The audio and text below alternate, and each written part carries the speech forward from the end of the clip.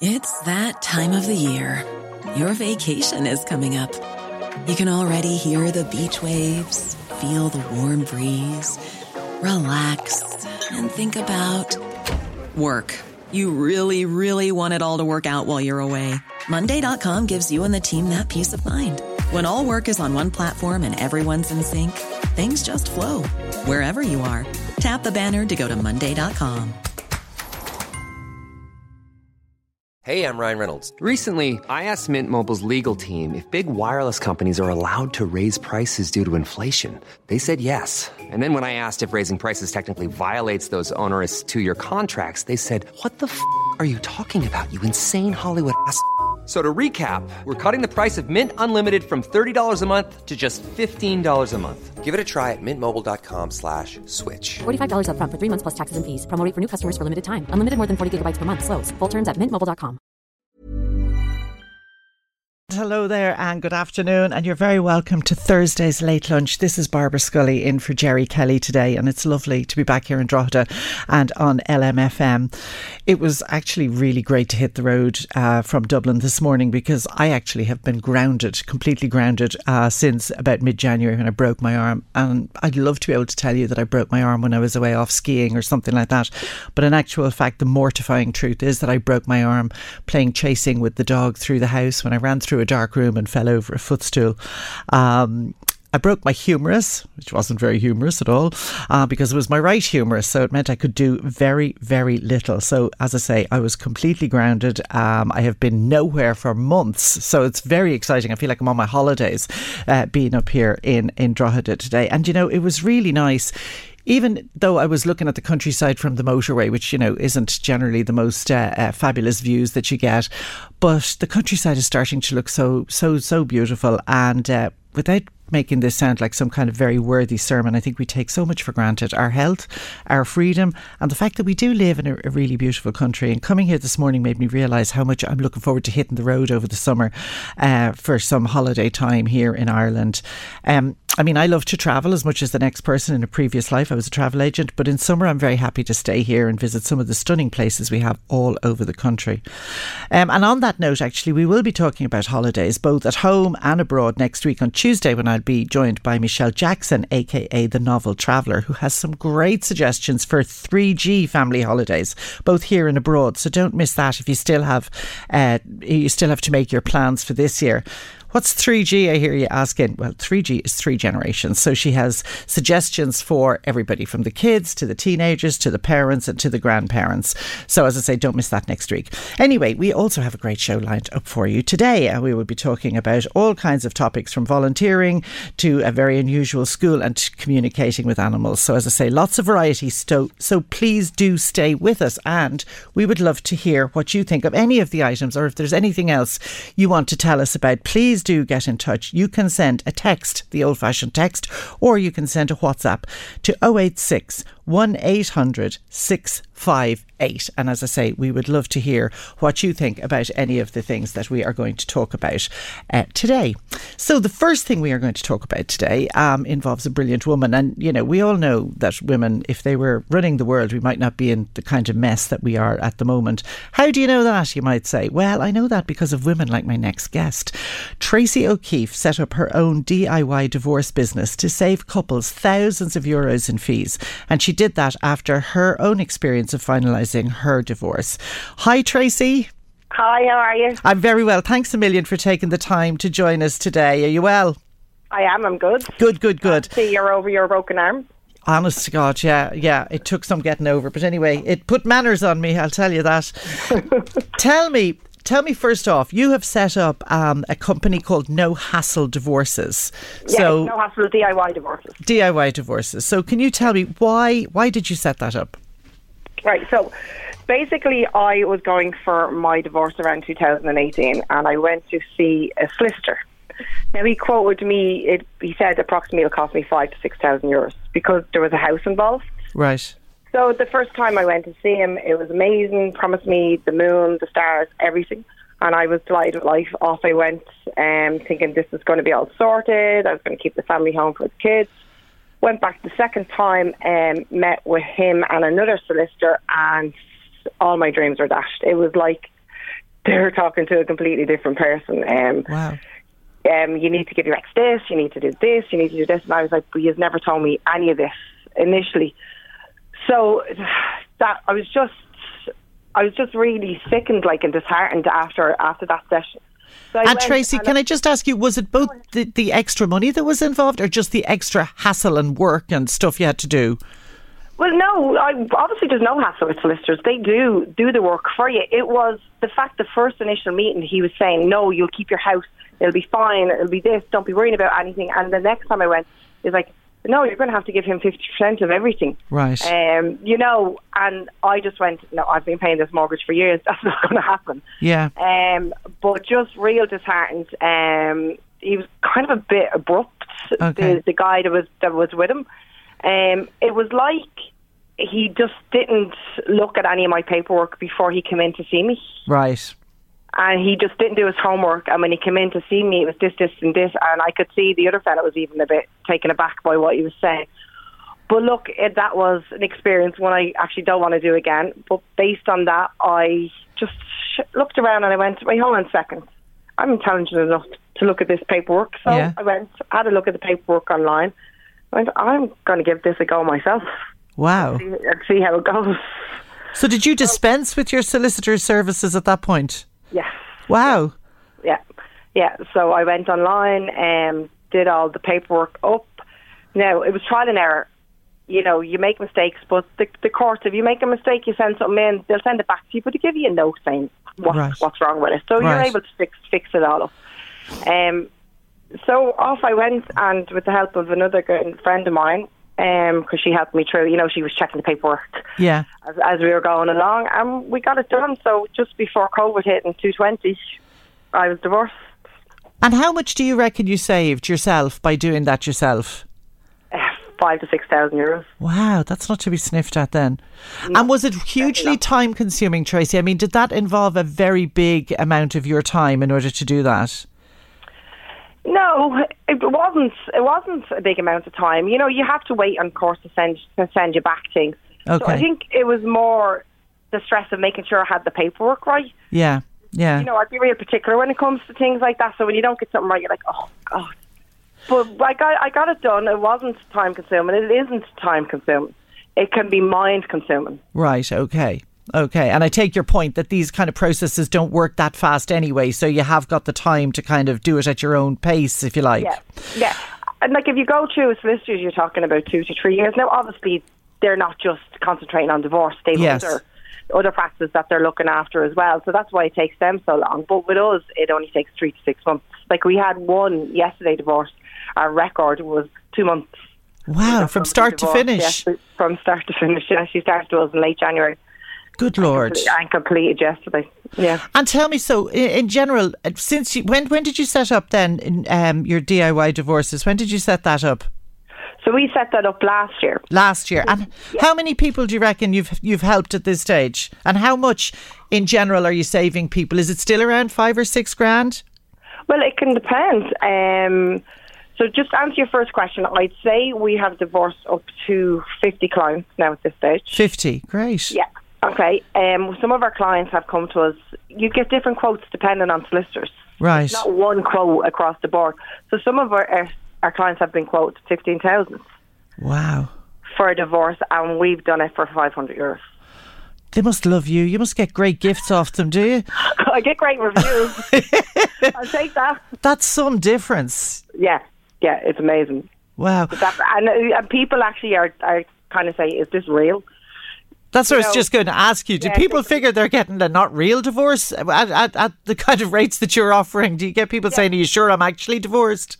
Yeah. But they go to court. They sit in front of a judge, so they know on the day they are divorced. But obviously people they're sceptical. You have so many scammers going around that's what they think. Yeah. That we're doing as well. But then when they get onto our Facebook or our webpage and they read our reviews, like we have some video reviews up there from people. Yeah. We've nothing but good reviews.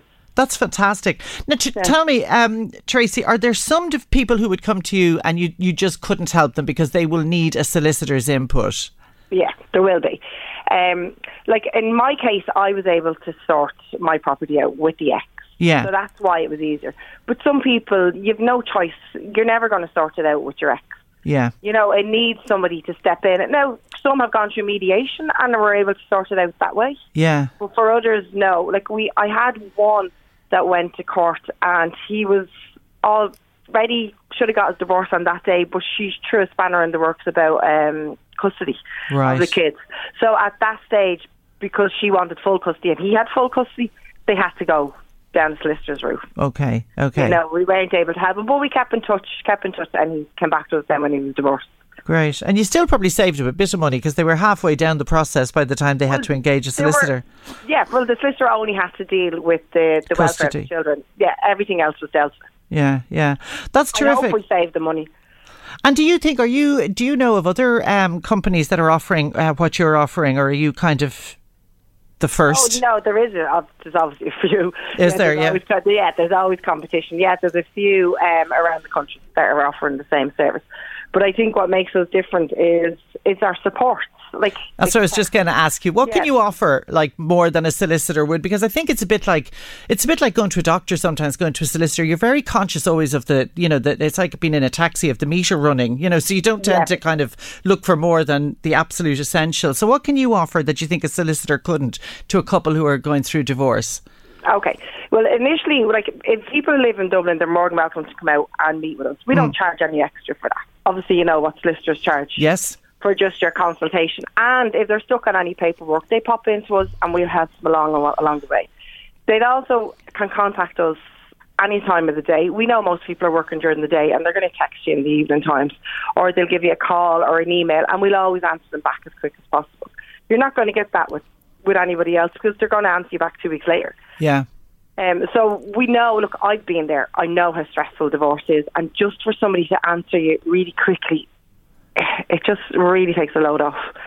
Yeah. That's why the name is No Hassle. So we try and make it as easy, as simple and as stress-free as possible. Yeah, fantastic. Now listen, I heard that there were one particular couple who were both going through their own divorces so that they could get married, and you even got invited to the wedding. Yeah.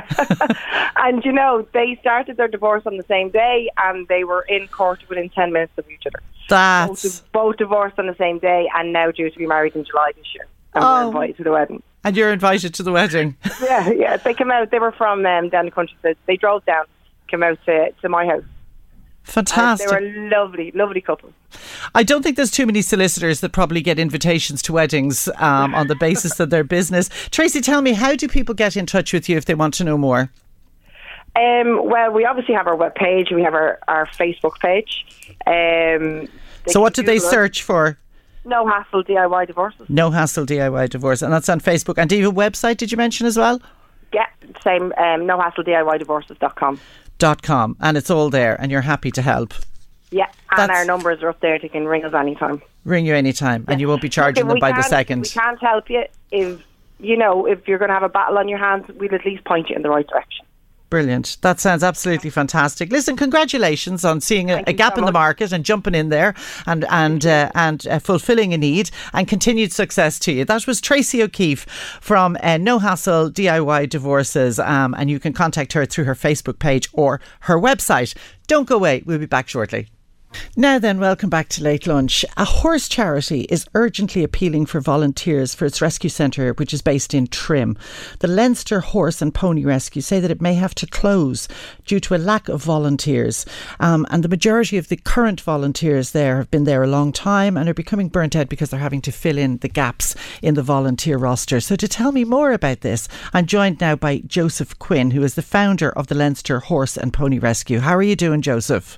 Good, thanks. How are you? I'm good. Thanks for joining us today and to tell us about this. Now, this would be a disaster for poor horses and ponies who are in desperate situations. So can you tell me what's happening with the volunteers?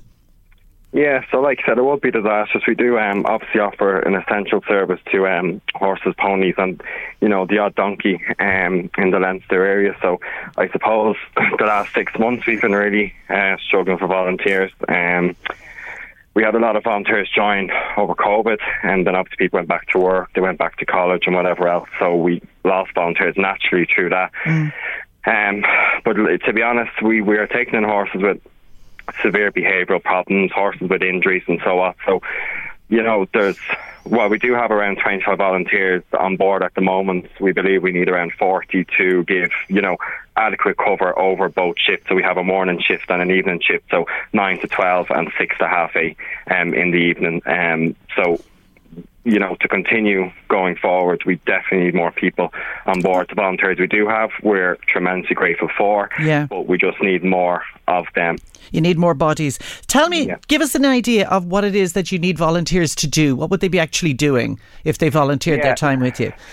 So duties would include looking out, feeding the horses, providing them with hay and water, and then we have other duties obviously of providing first aid if they have injuries, some handling work, groundwork such as lunging, to get them ready to go into the new homes, grooming, and then of course with that comes lots of hugs and kisses. So it's a very rewarding thing to do. It's not easy, so we would obviously ask people if they were interested, really think it through. There is heavy lifting involved. The land does get quite muddy, so it's not pretty, but it's definitely a rewarding thing to do. But we would ask people to really think, really think it through before committing. Yeah. Very healthy thing to do too. You'd be out in the fresh air and all of that as well. Yeah, and you're meeting new people, so it's a great social aspect to it as well. Yeah.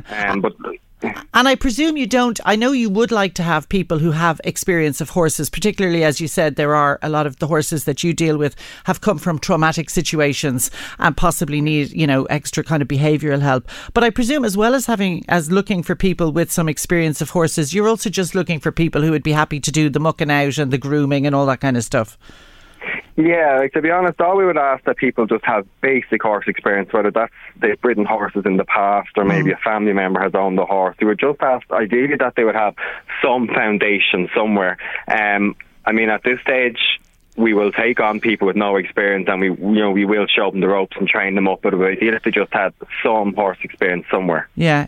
And roughly, again, just to give our listeners an idea, what kind of time commitment ideally would you want from somebody who thought, I might have a bit of time and I'd like to do that? Are you looking for a couple of hours a week from people, or?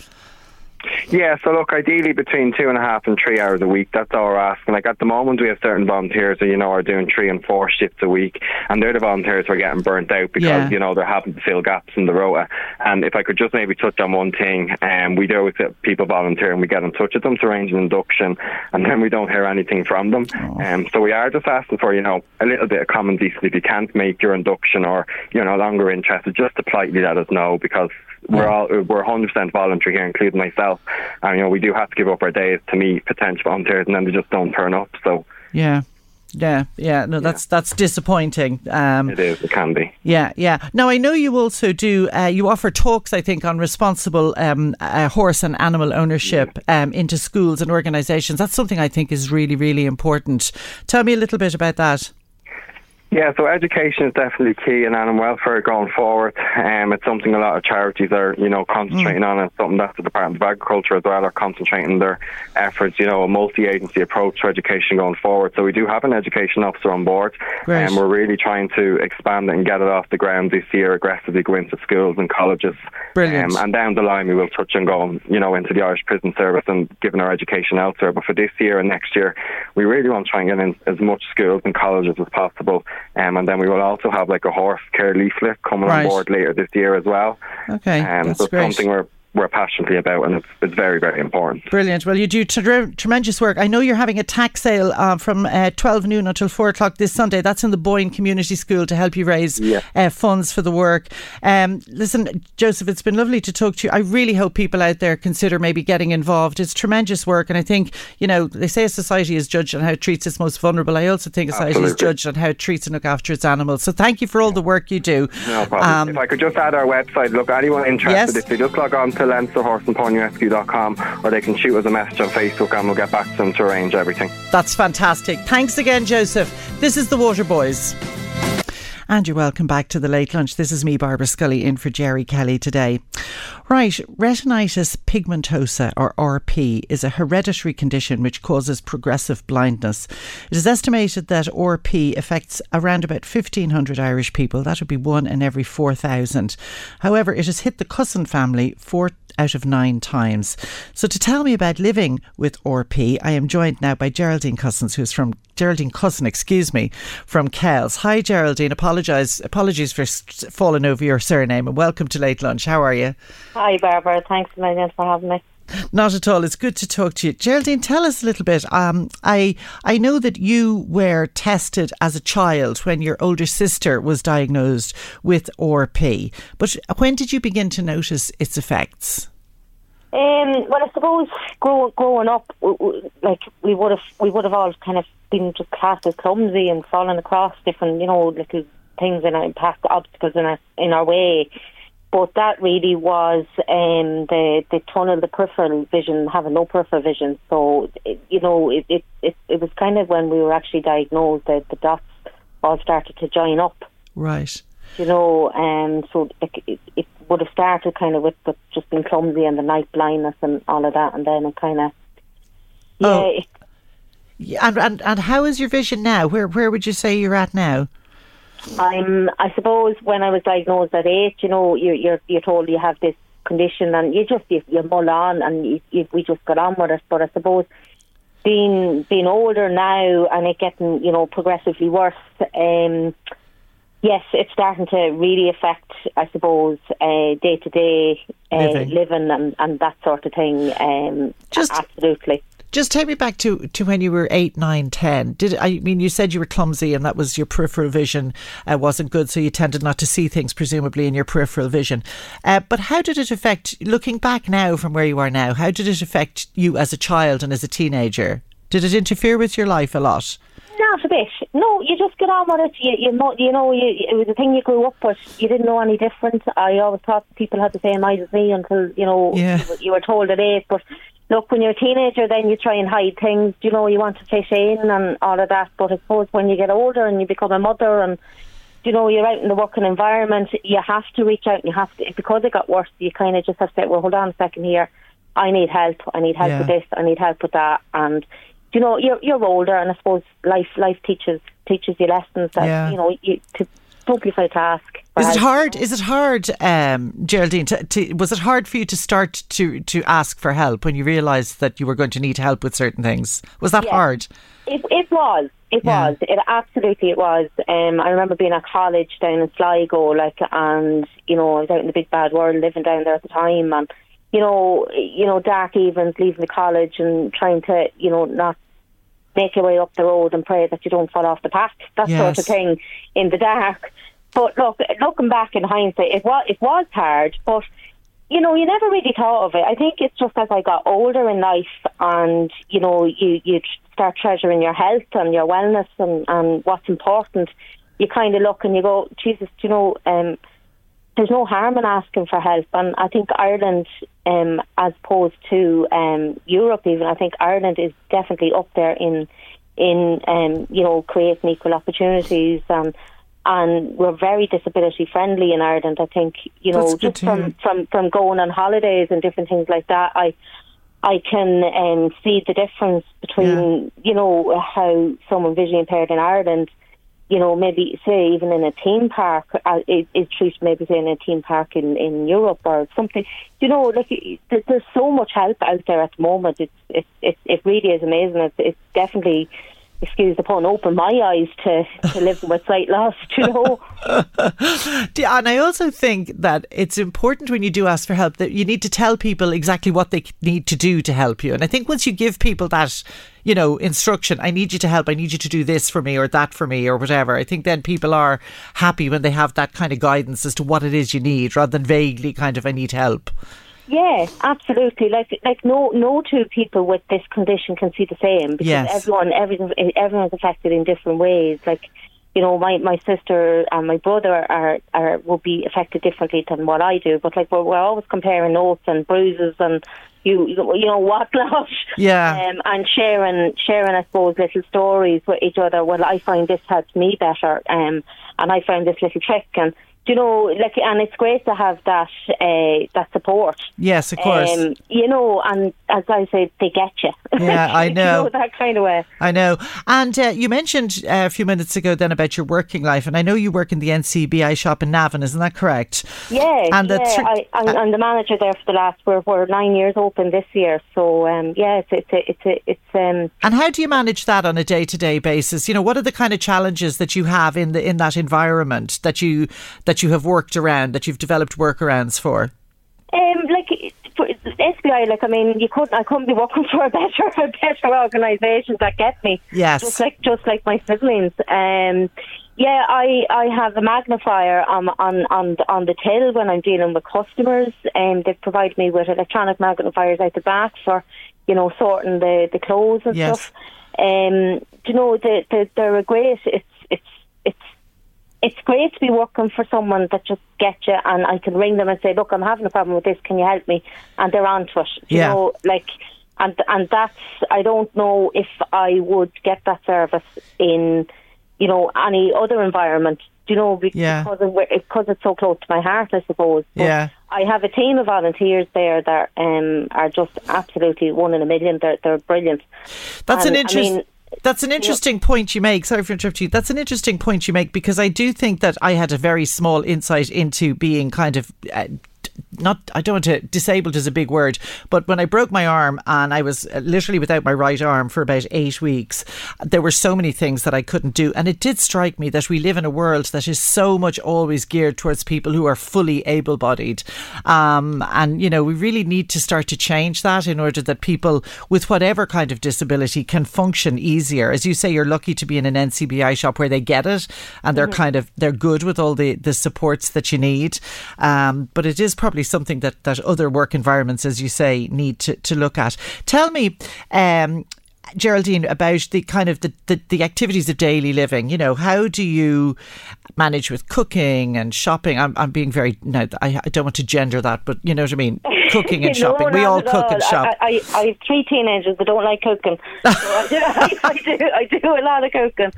If you stop cooking, Geraldine, they learn very quickly. Oh, I know, absolutely. This air fryer is a great invention. Oh, tell me about it. Yeah.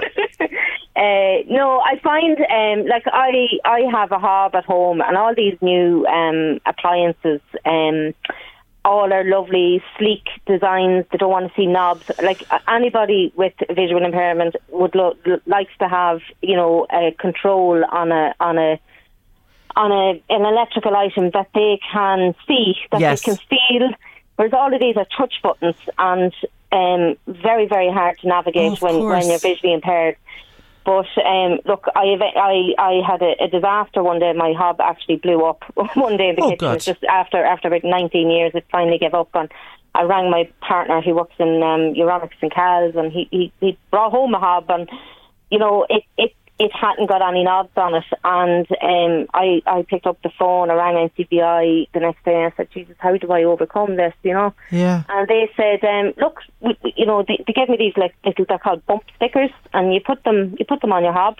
Oh, right. So you're able to feel the sticker, and you know exactly where you're pressing. So it's a small fix that makes a huge difference. Yeah, and like we've all these lovely smart devices where I can tell my speaker to turn off the lights or turn on the washing machine, or, you know, there's actually fridges out now that tell you what's in them. Well, that's very handy. Yeah, so... They don't do the shopping though, do they? No. Unfortunately not. Is that something you find difficult now, negotiating your way around a supermarket, pushing a trolley? Because I find that difficult, and I can see fairly well. Yes. Yeah. With no peripheral, you're constantly, you know, watching for small children beside you, and like I wouldn't definitely not shop on my own. I always go with my partner, one of the children. Yeah. It's definitely something I don't like doing, but it obviously has to be done. The food has to go into the press. But yeah, just little things like that, like as being a mammy in a house, pairing up socks and matching socks and. You know, all those little stupid things, yeah. Yeah, little stupid things, but very important to a teenager to have matching socks. Do you know what I do? Geraldine? I'll give you this tip for absolutely nothing. I have a thing at home beside the washing machine which we call the sock basket, because my daughter's socks all look kind of the same, but they're all slightly different. And I just got fed up of standing there for hours trying to work out what colour was what and what went with what. So now I just dump them all in, and I say to them, you can go down and sort your own socks out of the sock basket. And you know what the thing is? I've realised is they all wear odd socks now a lot of the time because they couldn't be bothered doing it either. Yeah, exactly. I actually have resorted to that only in the last, I'd say, 3 months. So it's a great thing to have. Or you mentioned, you mentioned you have 3 children. I think they're all teenagers now, isn't that right? Yeah, 20 down to 14. Right. So you've a busy house. Are any of them affected by RP? No, thank God, no, none of them actually, which is brilliant. So, my parents were my father was a carrier, so. It just affected, as you said earlier, there's 9 children in the family and it affected 4 of us. Right, but your parents weren't affected, your father was just a carrier. Yeah, right. Yeah, absolutely, yeah. Yeah. So, and how do you feel, I hope this isn't a stupid question or an insensitive question, Geraldine, but how do you feel about the future? About, are you doing things now to prepare for perhaps when your sight is less than it is now? I am. I do. I do worry about it. But look, I mean, the way I look at it, I'm not in pain.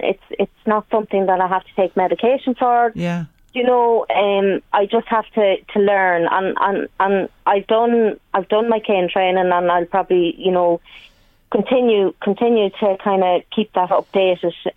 Because I suppose from October to kind of around March, beginning of March, that's where I really am at my most vulnerable. Coming from work and trying to navigate public transport and all of that in the dark. It's hard. That part is hard. So I suppose I have done cane training, and I'm actually back at college part time. Good on you.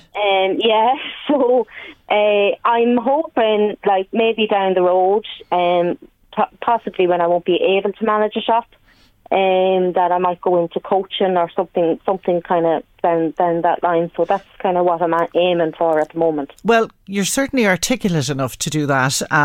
So I wish you the best of luck with that. Now tell me, I heard that you were doing a walk in Marbella later this year in Spain. Tell me about that. Yes, it's in Spain in October. I don't know if it's going to be a walk or a crawl. It's probably a bit of both. But I'm trying to raise some funds and for NCBI, because I just think without them I wouldn't be where I am today. Sure. And they're providing the opportunity for me to go to college, and I mean, I just want to give something back. So myself and my good friend, who happens to be also a long-term volunteer in the shop, the 2 of us are taking off to do this walk to try and raise some funds. So I would appreciate if anyone out there would like a little bit of sponsorship, or maybe throw me €2 or something towards the raffle. I'd be very appreciative. That's great. And come here, how can people get in touch with you if they want to help you out with that and sponsor you, etc.? They could call into the shop in NCBI in Navan and just ask for me, or I can leave my number here with reception in LMFM or my email. And we'll pass it on then. Yes. So if anybody would like to help you out, that's a great way. So we'll have your details here, and we can pass them on to people who want to get in touch. Listen, you're a breath of fresh air, Geraldine. I hope that doesn't sound patronising, but I love your attitude. I wish you continued success. Best of luck with the college and the study, and best of luck to all in the NCBI shop there in Navan. Thank you very much for joining us today. Don't go away. We'll be back after this break. And you're welcome back to Late Lunch. This is Barbara Scully. Now, what would you think about a school where there were no teachers, no classes and no homework? I know a lot of parents would love the no homework bit, but no teachers and no classes, that's the kind of thing that I think can strike fear into the heart of many parents, including yours truly here. But think about it.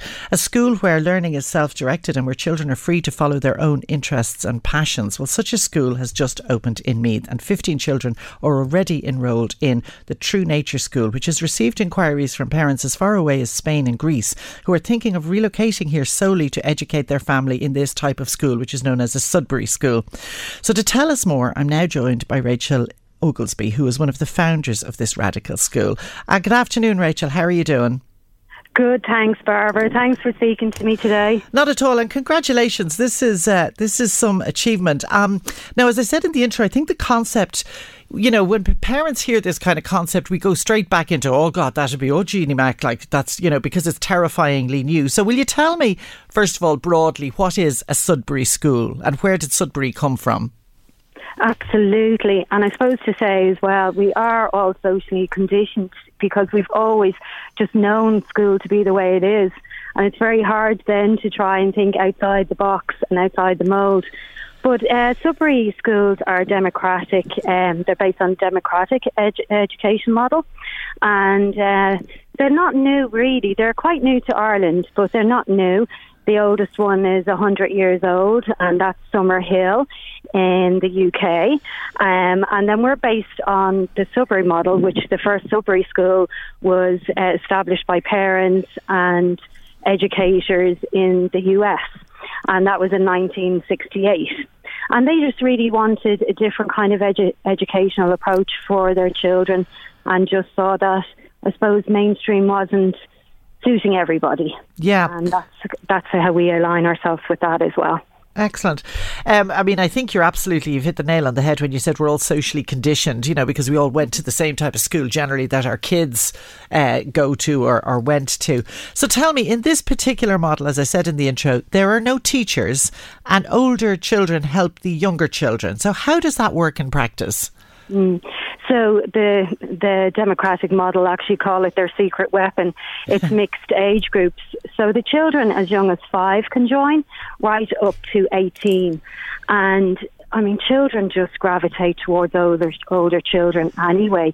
It helps them propel their learning because they see older children doing things that they want to do, and they generally learn better from each other than from adults.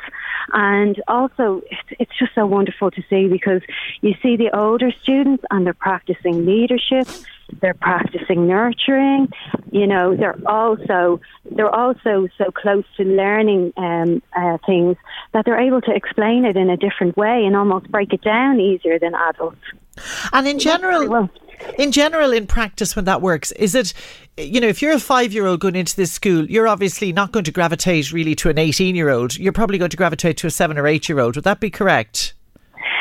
It's funny you should say that because we're only open a week, but one of the students here, he's 6, and his favourite thing about the first day was that an older student who's 15 was watching him play a game, and that was his best part of the day.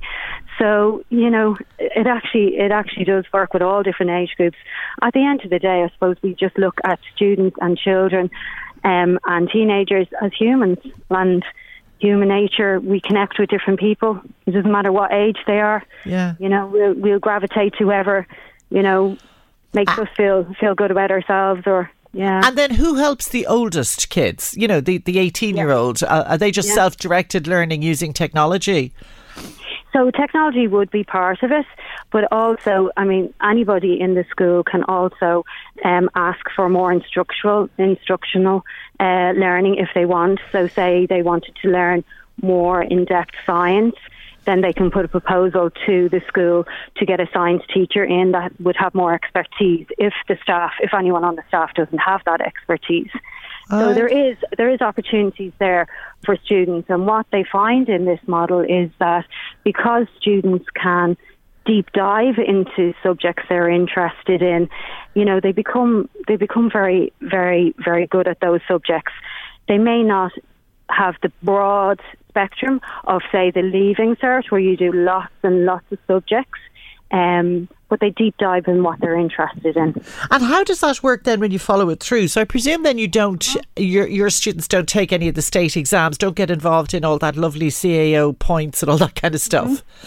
Mm-hmm. Well, they can actually if they want to, because any student, anyone that's homeschooled will know this also, that any student can actually apply to sit their Leaving Cert in any local secondary school, so they could if they wanted to go down that route. But what they find with the democratic schools that already exist, and there's 3 already in Ireland, there's Wicklow, Sligo and West Cork, what they find with those students is that they tend to know themselves very, very well because they've had all this time to explore what they're interested in. So rather than do a Leaving Cert where you're picking, you're doing 6 to 8 subjects, they tend to do QQIs, and they can convert into the CAO points. So you can do a QQI online. It's just a qualification that you can do online, or you can go to what's called a PLC, but people know them as PLCs, post-Leaving Cert College. But actually, to get into a post-Leaving Cert College, you don't actually have to have done your Leaving Cert. They accept entries through interview and sometimes portfolio and that kind of stuff. Okay. I presume they can go to university if they want, sorry. Yeah. Okay, yeah, no, that's great. I presume from listening to you that this particular type of school would be very suitable for children as well who find mainstream school difficult. Find the being quiet, the sitting down, the kind of trying to apply yourself to stuff you're not interested in. That your type of school would suit those children very well. Yeah, it does. It suits a lot of different types of children very well. But yes, we would find that, and I suppose everybody out there, it's very unfortunate, but everybody out there probably knows someone who's struggling in school, or a teenager that's at home in their bedroom and can't go to school because they've got anxiety, or a young kid. My own children struggled. I've 3 teenage boys. My youngest, he was crying every day, and a lot of self-hate talk about how stupid he was and stuff like that. And I just couldn't. I felt like I was sending him to school every day to fail because he felt like a failure. That's terrible. And I'm sure I'm sure there's parents out there who are nodding their head in agreement at the radio, who've had kids who've had exactly that same experience in school. Can discipline be an issue then? Presumably you have far less staff than a regular school would have. So is discipline ever going to be an issue, do you think? Well, just on the staff, our ratio is about 12 students to 1 staff member. Oh, that would be the highest, I suppose. We would never go under that. So sometimes we have more staff than that. I'm trying to say, yeah. And then the other thing is with discipline. With this type of educational model, the children make their own rules along with the staff. And it's an incredible process to watch. I mean, we started here only on Monday and spoke to the children about what do they need to keep themselves safe in this environment and what do they need from each other.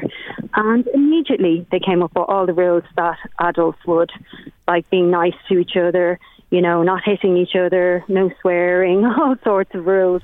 And actually, when you give that responsibility to children, they probably go overboard. What they find in the sub-group schools is they come up with loads and loads of rules. And because they've made them themselves, they're more inclined to actually stick to them. Yeah. In saying that, there is always going to be rule breakers. That's human nature, isn't it? Yeah, absolutely. But in a sub-group model, there is a process, and it's a student-led process of dealing with rule breaks. So what that means is there would be a couple of students and an adult, and they would find and give the children time to talk it out about, and it's a lot about negotiation. It's a lot about talking about feelings, and it's a lot about them finding solutions to the disagreements that they have. So there's huge learning in that as well. Yeah. And I guess that kind of what you've just described there with the kids being involved in drawing up, if you like, the charter or the set of rules, that they feel then they've ownership of the school as well, rather than just they're attending a school that's run by, the powers that be, that this is their school and that they have an ownership to it. Absolutely, and they come up with the most brilliant rules. I mean, they've already come up with a rule that we should have indoor shoes and outdoor shoes. Oh my God, when I was going to school, do you know something? The nuns used to insist on that. I was telling my kids about that only recently. We used to have indoor shoes as well because the nuns didn't want their polished floors getting wrecked by our outdoor shoes. But that's a great idea. Having slippers for indoors, especially in our climate. I presume also then you'd encourage, or would you, if a child wants to spend more time outdoors, is that okay? Yes, that's a huge part of our philosophy towards children's learning, is believing that they can learn so much from the natural environment. Yeah, they can regulate so much easier outdoors, and we've great plans to get a polytunnel, do lots of growing outside, lots of cooking. So a lot of the learning would look like that. It's very practical. Yeah. It can be instructional, as I said, as well, if the students are looking for that. But a lot of the learning is very practical. But, children surprise you. I mean, already I've been surprised so many times this week, but one of our students suggested that they all do maths because, maths is a very important skill to have. And they did. They decided themselves that they wanted to do some maths. And then today, another couple of students, younger students, came in saying they wanted to learn to read and that they wanted to do their letters. So I think we, as adults, we've been so conditioned to believe that if we give children freedom, they won't ever choose anything useful to do. But I mean, they do. They surprise us all the time. It sounds fantastic. Now, I know you get no state funding, and I know that even the bank wouldn't loan you money without you setting up a preschool and an after school that's to run alongside your new school. Right. So, is it expensive if parents are interested in sending their kids to your school? Presumably, you have to charge a fee. Yes, we do, to cover our costs. So we operate as a not-for-profit. We will be applying for a charity status, but we are a not-for-profit, so that means that all the money we raise goes to covering the costs of running the school. So at the moment, our fees are €5,000 a year per student, so it's €500. It's broken down into €500 a month over 10 months of the school year. That's for the first child in a family. The second child is a reduction, and the third child there's a reduction as well.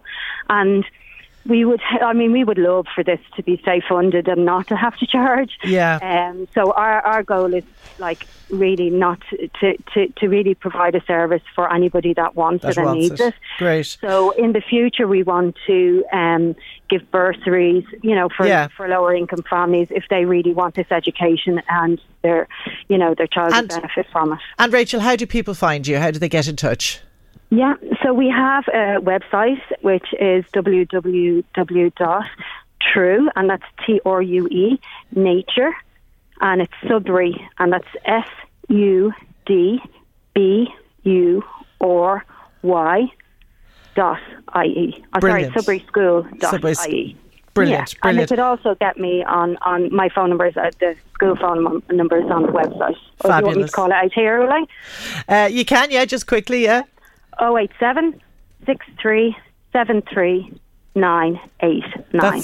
That's brilliant. Well, as I say, it's lovely to talk to you in your first week of operation. I wish you the best of success. Be dying to hear how this goes. I'd say hopefully we'll check in with you again, maybe a little bit further down the road and see how it's all going. Thanks. Really appreciate that. Thank you so much. Thank you very much. That was Rachel Oglesby there. Don't go away, more coming up after this. And you're welcome back to Late Lunch. Barbara Scully with you today. So, 7th of April is World Health Day, and on that day, COPD Support Ireland are hosting a free webinar entitled Living Your Best Life with COPD for people with chronic obstructive pulmonary disease, or as I say, COPD. And COPD is probably better known maybe as bronchitis or emphysema. There are an estimated 380,000 people living with COPD in Ireland. Its key symptoms are ongoing breathlessness and a persistent cough with or without phlegm. This webinar aims to offer lots of practical tips on the lifestyle changes that people with COPD can make to enhance their quality of life, and it will feature a number of contributors on different aspects of that. So they'll have talking about maintaining your mental health, making food enjoyable, and also the benefits of outdoor activity. Speakers include the well-known psychologist Dr. Eddie Murphy, and also my next guest, who is award-winning landscape gardener David Shortall. David, how are you? I'm good, Barbara. How are you? I'm very well. It's nice to talk to you today. And I'm fascinated with some of these tips that you have, which you're going to talk about during this webinar around gardening, which I think will be of interest to everybody, whether you've COPD or not. And the first one, as somebody who absolutely loves her bath, fascinated me because I always have Epsom salts. You can use Epsom salts in the garden. Tell me more. Yeah, you can. So Epsom salts contain magnesium, which is a Well, it's an essential nutrient for plant health. But what magnesium does, or Epsom salts in general, is it actually allows the release of other nutrients from the soil particles that are locked into. Soil particles sometimes lock in the nutrients, so they're not available to plants. And when you use Epsom salts, what it does is it actually changes the pH, or the acidity and alkalinity of a soil, and as a result, the nutrients that are locked into the particles become available to the plant. So it's really good, and obviously it's quite cheap as well. You can buy it in a chemist, or you can buy it in if you buy the basic model, don't be putting your expensive ones with aromatherapy fragrances on. That would be not good. But if you go and buy the big tubs of the cheap stuff, that's exactly it. Yeah, and it's perfect for that. And can you just fling the Epsom salts around, or should you do something? Yeah, so I mean, a bit like any other thing, I suppose. With larger plants and more mature plants, you can spread granules around them. But if it's a younger plant, or it's maybe a plant that's you want to feed more quickly. Putting it into tepid water, into warm water, will actually mean that the plant can take it up a lot quicker. So, or house plants, of course, the same thing, because they'll be a little bit more vulnerable to, maybe getting burnt by crystals and things like that. So just to throw some crystals into your watering can and fill it up, and that's the way to do that. That's correct. And then if you have a hedge or a mature shrub, then just toss a few crystals around the base of it and give it a water in. So. Excellent. I love that idea. I'm going to definitely do that myself. Now, the other thing that you're going to talk about, I think, is roses. And I mean, roses, again, one of my favourite flowers. Love the smell of roses, love having roses in the garden. But they can be a bit difficult because they're kind of susceptible to all kinds of things. Yeah, they are. Now, roses have been kind of bred for years for, a nice smell or a beautiful flower and that kind of stuff. But sometimes as they bred them, they've kind of bred fantastic attributes in terms of the way they look, but the disease resistance or the pest resistance is not up to the same standard. Yeah. So as a result, you can kind of get things like powdery mildew or black spot or rust. Now, rust is not something that you get on your car. It's kind of a fungal disease that has kind of a rusty looking appearance. Makes the leaves go brown, does it? Yeah, they can go brown. What will happen is eventually they'll actually burn the leaves. Yeah, so you get that too. And that can happen with powdery mildew as well. Then obviously the dreaded green fly as well, aphids, as they're properly called, because sometimes they're not green, they're actually red or black or various different colours. All of those guys will love your roses. You probably noticed that rose clear keeps getting banned all the time because some of the chemicals and things like that become kind of something that the European Union have decided is not a good idea. It's not a good idea anymore, and they keep coming back with more and more kind of formulations and that kind of stuff. The organic, or at least homemade version of a type of rose clear, something to protect your roses, would be to mix bicarbonate of soda in a pint of water. That would be just a teaspoon of it. Yeah. In half a litre. Yeah. And then a small bit of washing up liquid. Things we all have in our kitchens. Yeah, exactly. And this is the whole idea, I suppose, again, for people with COPD who mightn't get out that much, but they might say, well, I'm out in my garden and I can't get to the garden centre. Well, I can make this myself. So, it's easy peasy. So the idea behind that, is so the washing up liquid will control the aphids, and then the bicarbonate of soda is always very good for any sort of fungal disease. Right. Excellent. Now, I also love the idea you have, and this is for lazy gardeners like me. This would be a great one. About leaving your grass. Don't be cutting the grass too much. Like cut a walkway around it. And tell me what happens then if on a lawn, if you leave it go a bit mad, what happens?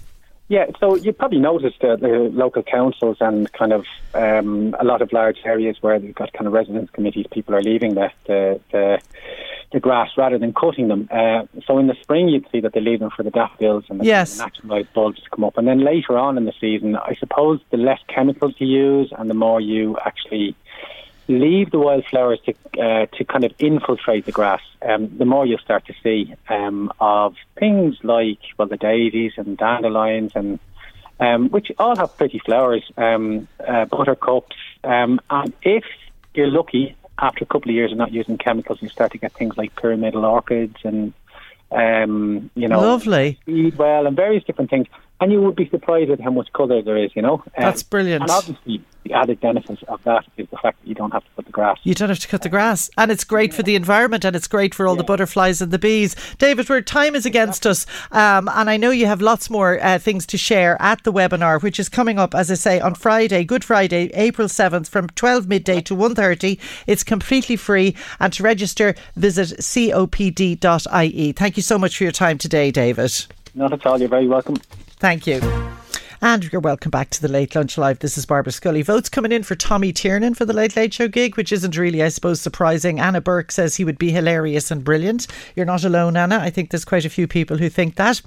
Anyway, you know the song that says, if we could talk to the animals, I'm not going to sing it, learn their languages and maybe take an animal degree. Well, now that is a reality, because you now can go and attend an animal communication workshop. My next guest is running just such a thing. Lynn Furlong, you are very welcome to Late Lunch. How are you doing?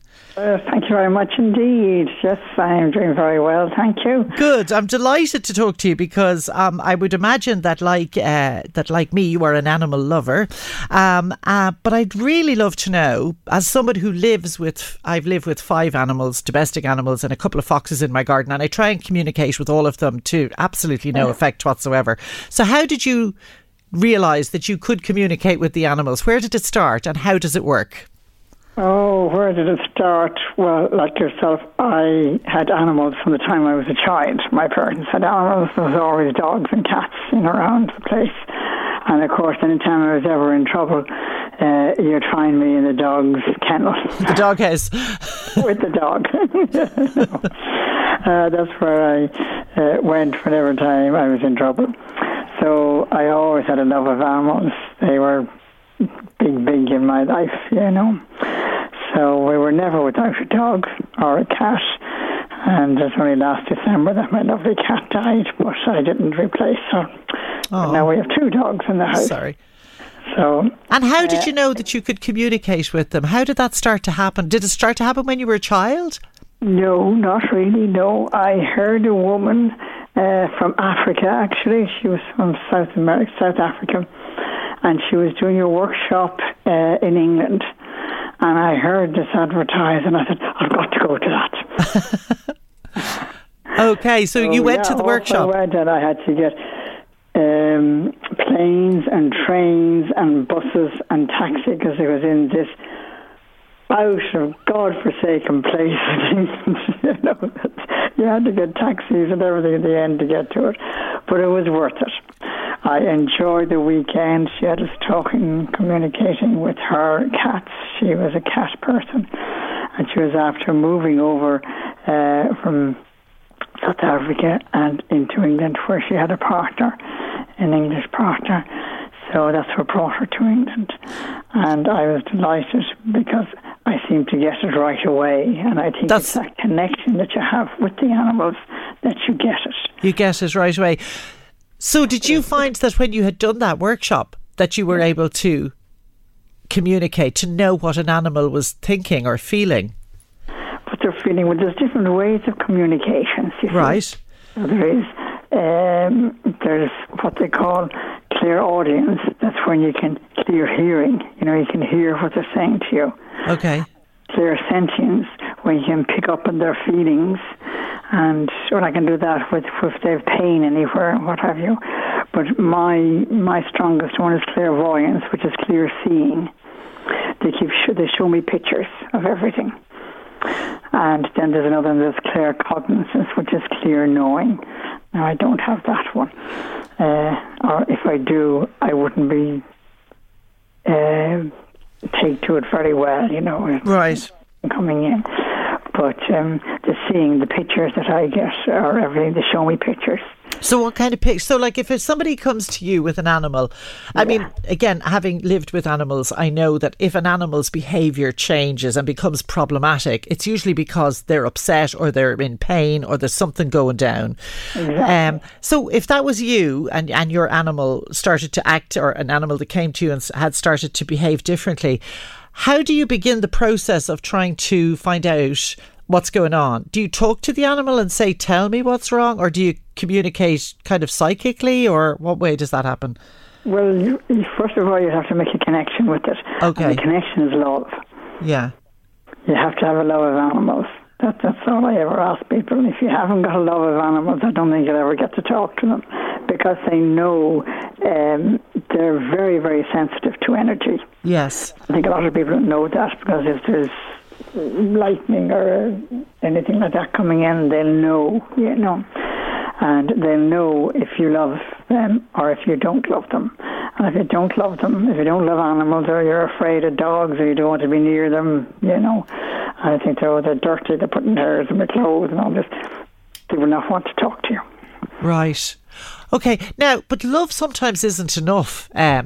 So it isn't, Lynn, because I'm going to use you now as my personal agony aunt here on animals, because I have, as I say, at the moment 4 cats, and before I had 4, I had two male cats, both neutered, lovely, affectionate animals in the house. They have a cat flap, they come and go, they were great.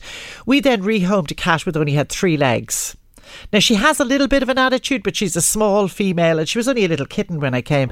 The 2 lads upped and left home. Now, one of them since came back. The other fella has never come back. He's gone 4 years now, and he comes into the garden occasionally. And recently he's starting to allow me to pet him. But I can't get him to kind of come back into the house or come back to live with us. And he's living, now I know somebody's probably feeding him, but he's living basically outside, and he's a lovely, comfortable home to live in. And it breaks my heart that I can't get him to come back. Yeah. Well, it's more than likely, you see, that they could have felt not wanted when you got in another cat. Lord. 2, you see, is fine. 3 is a crowd. Oh. And how do I tell him he's... 2 where you go 4. How do I tell him he's wanted? I tell him. I say, do you remember we used to watch the TV and we used to sit on the sofa and light the fire? And he just looks at me like he doesn't know what I'm talking about, because he doesn't know what I'm talking about. Then send him pictures. Send him pictures. Send him a picture of you and him sitting on the couch. With your head. Lighting and nice and comfy, and food there for him. Get that picture in your mind and send it to him. Wow. Oh my God, that would be horses, if they're going out with, say, to a gymkhana or something, then they walk the course and they think, oh, that's very awkward now, that jump, where it's on a corner and we have to jump it at an angle, and all. What happens when they get there? They're thinking, no, this is awkward, and then they knock into it, the horse knocks into it. So the horse is picking up on what they're thinking. Right. They pick up on our thoughts. It's all energy to them. Everything is energy. Well, I totally believe that. Yeah, I totally get that. Now, listen, I totally understand what you're saying, and I do actually believe it. But do you find that people are sceptical, Lynn, about what you can do? They were. I started in the 90s. Oh, did you? And I think it's about the first one in Ireland, and everybody thought I was a nutcase, Yeah. Ready to go into Grange Court or somewhere. And but since that, it's known worldwide now that there is, animals do communicate with us, and it's fine now. People enjoy getting to know their animals. They enjoy wanting to speak to them. They enjoy wanting to know what they need and what they'd like and what they want. Okay, well, look, I am going to go home tonight, and the next time I see Scooter in my garden, I'm going to do that thing with the picture, and also with the one with the 3 legs who has got a bit of an attitude, I'm going to give her pictures of how to soften her cough a little bit. If people want to get in touch with you, they can Google Animal Communications Ireland, I think, and find you very easily and sign up for one of your workshops. Yeah. Lovely. Yeah. Lynn, thank you so much for taking the time to talk to us today. I really enjoyed that. Thank you so much, and continued success to you. About your arm, you should have gone for healing as well, Barbara. Do you know something? That's on my agenda to do, and I will be doing that. I'm a great believer in Reiki, and I will be doing that. Thank you for your advice. Thank you. That was lovely talking to you. And you, Lynn. Thanks a million. That was Lynn Furlong there, animal communications expert. Right, don't go away. Coming up is Eddie Caffrey on The Drive, and I'm leaving you today with Lewis Capaldi. Back here again tomorrow. Hope you'll join me. A lot can happen in 3 years, like a chatbot may be your new best friend. But what won't change? Needing health insurance. United Healthcare Tri-Term Medical Plans, underwritten by Golden Rule Insurance Company, offer flexible, budget-friendly coverage that lasts nearly 3 years in some states. Learn more at uh1.com. It's that time of the year. Your vacation is coming up. You can already hear the beach waves, feel the warm breeze, relax, and think about work. You really, really want it all to work out while you're away. Monday.com gives you and the team that peace of mind. When all work is on one platform and everyone's in sync, things just flow. Wherever you are, tap the banner to go to Monday.com. Many of us have those stubborn pounds that seem impossible to lose, no matter how good we eat or how hard we work out. My solution is PlushCare. PlushCare is a leading telehealth provider with doctors who are there for you day and night to partner with you in your weight loss journey. They can prescribe FDA-approved weight loss medications like Wegovy and Zepbound for those who qualify. Plus, they accept most insurance plans. To get started, visit plushcare.com/weightloss. That's plushcare.com/weightloss. Hi, I'm Daniel, founder of Pretty Litter. Did you know cats tend to hide symptoms of sickness and pain? I learned this the hard way after losing my cat, Gingy. So I created Pretty Litter, a health monitoring litter that helps detect early signs of illness by changing colors, saving you money and potentially your cat's life. Pretty Litter is veterinarian developed, and it's the easiest way to keep tabs on your fur baby's health right at home. Go to prettylitter.com and use code ACAST for 20% off your first order and a free cat toy. Terms and conditions apply. See site for details. Planning for your next trip?